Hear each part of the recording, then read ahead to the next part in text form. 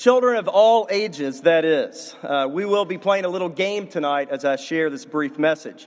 We used to do this, but it's been a long time since we've done it. I want you to count the number of times I use the word ridiculous.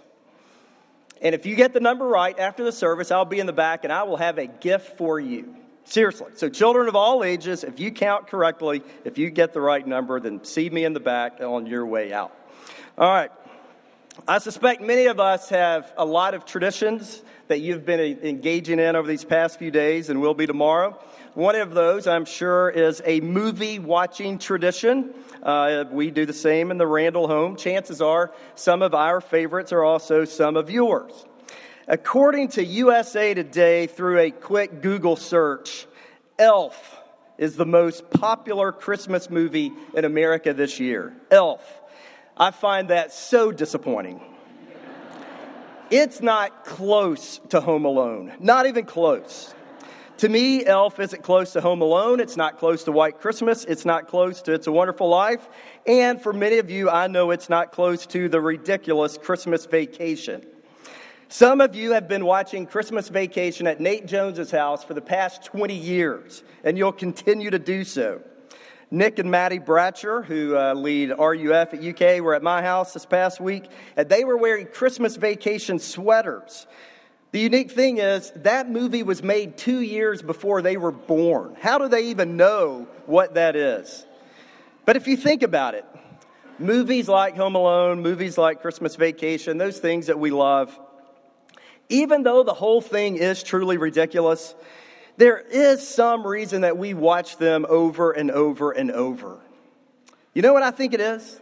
What's so appealing, like a movie like Home Alone? It's that even though they are completely over the top and extreme in all things, truly extreme in all things, in a way, they are relatable to us all. Not in the craziness, but the reality is lots of us have crazy uncles. Lots of us have impossible Christmas expectations and plans. A lot of us get anxious when the in-laws show up for Christmas. A lot of us are disappointed when we don't get a bonus from our work like we thought we should. A lot of us have annoying younger siblings. A lot of us can forget important things even during the holidays. And the list goes on and on and on. Again, these Christmas movies are, in a strange way, relatable. They really are. Even though they are ridiculous, they are relatable.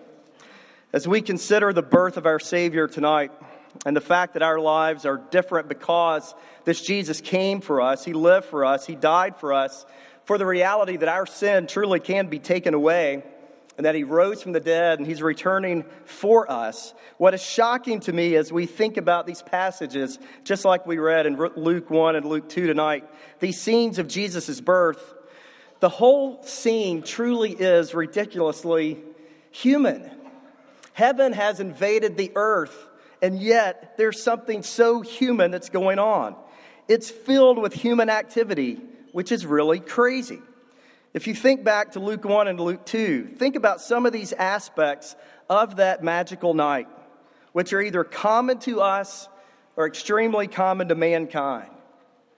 A pregnant woman and a scared soon-to-be father. The disappointment of having nowhere to spend the night. Having to be creative to find lodging. An unmarried couple living under government policies which required them to travel away from home. Duties to obey civil magistrates. Hometowns and memories of hometowns. Childbirth without medical care, it would appear. Grandparents somewhere else. The darkness of night, the tiredness of travel, it's really quite human. Placing the baby in a manger is not relatable to any of us because it's so outrageously strange, we wouldn't do that. It's beneath us, if you will.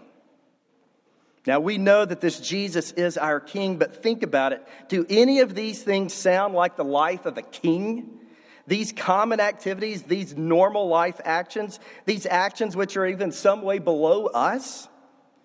Especially do these sound like actions of the one who is called the King of Kings and the Lord of Lords. These descriptions are just way too common, way too strange, way too ridiculously human. I think this scene is filled with awkward conversations, difficult relational matters, strong odors, sounds of animals, hunger and tiredness. Again, consider this young, lower-class, unmarried couple having a baby with questions surrounding them all. Again, let your mind go back to that evening and embrace the common human components. And be reminded again who this baby was. The smells, the problems, the challenges, the need for food and water, the discomfort, all of it. And then remember this Jesus is also called our eternal Father. His presence as the King is truly beyond our imagination. You know, this evening there's another scene of this Jesus that's been on my mind. And it paints a different picture of him. It comes from Isaiah chapter 6, and you probably know this passage well. If you're not familiar with Isaiah 6, do yourself a favor and tomorrow read this passage again, maybe for the first time. It's amazing. Hear these words about the same Jesus. In the year that King Uzziah died, I saw the Lord sitting on his throne, high and lifted up, and the train of his robe filled the temple. Above him stood the seraphim. Each had 6 wings. With 2 he covered his face, and with 2 he covered his feet, and with 2 he flew. And one called to another and said, Holy, holy, holy is the Lord of hosts. The whole earth is full of his glory. And the foundations of the threshold shook at the voice of him who is called, and the house was filled with smoke. And I said, Woe is me, for I am lost. Can you picture that Jesus in that setting, in that throne room? He's pictured as holy. His majesty is so great that the train of his robe filled the temple. Heavenly beings surrounded him, and they cried out, Holy, holy, holy. And the whole earth is filled with his glory. His glory, Jesus' glory, our Savior's glory. The whole earth is filled with his glory. And how did Isaiah respond when he saw him? He fell down as though he were a dead man. That is Jesus. That is the King on his holy throne. But now think again to this manger. This same Jesus as a baby, an attempt to connect these two scenes with the sounds and smells and rumors and coldness and need for food and staying dry from the weather. The scene is more than just a contrast from his place in heaven. This is crazy. It's ridiculous. It's so utterly human. What was this king doing as a newborn infant in need of breast milk? The one who shook the foundations of the temple with his voice. Seriously, what was he doing in that manger? Well, you know the answer. We know the answer. On that night, he became one of us. And he remained both God and man. He's one of us now. He entered into the story. He entered into our story. He entered into the madness. He entered into the craziness of a world which would consistently reject the love that God created for us. He stepped into the mess, into our mess, into the cosmic mess which our sin created. And he became part of it so that he could change it, that he could redeem it, that he could remake it, that he could claim it, that he could love it, that he could die for it. We all know the story, I suspect, so let me simply ask you tonight, what does this miracle mean for you? How did this baby's coming affect you? I think it means it changed everything. Everything. Of all that it means, please hear this tonight. There is not one single thing you are going through tonight that this king is unable to relate. Not one thing. In the magic of that moment of his birth, he who was eternal, who is holy, and who is worshipped by all beings, is the most relatable person this world has ever seen. This is our Savior. He's God. He's with us. So tonight, you really can trust him. You really can go to him. You really can call out to him. You really can pray to him. You really can trust his providence in your life. The Heidelberg Catechism asks this question: isn't Christ with us until the end of the world as he promised? And the Catechism answer is this: Christ is true man and true God. In his human nature, Christ is not now on earth, but in his divinity, his majesty, and his grace, and his spirit, he's never absent from us.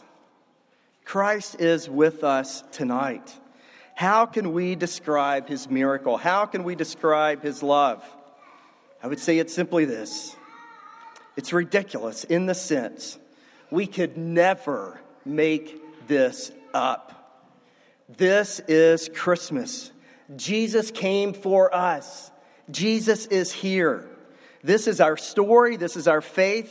Tonight, we celebrate we have a king. Tonight, we celebrate that our king came. Tonight, we celebrate that our king is here. And tonight, we celebrate that our king is returning. Amen? Amen. Let me pray and thank the Lord.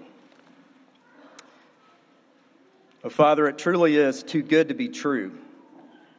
We rejoice this evening in your love for us. I pray that the miracle of that moment would grip our hearts afresh tonight. That we would leave tonight and we would celebrate tomorrow knowing that, Jesus, you are alive, that you are good, that you love us, and that you are returning for us someday. We praise you tonight in Jesus' most holy name. Amen.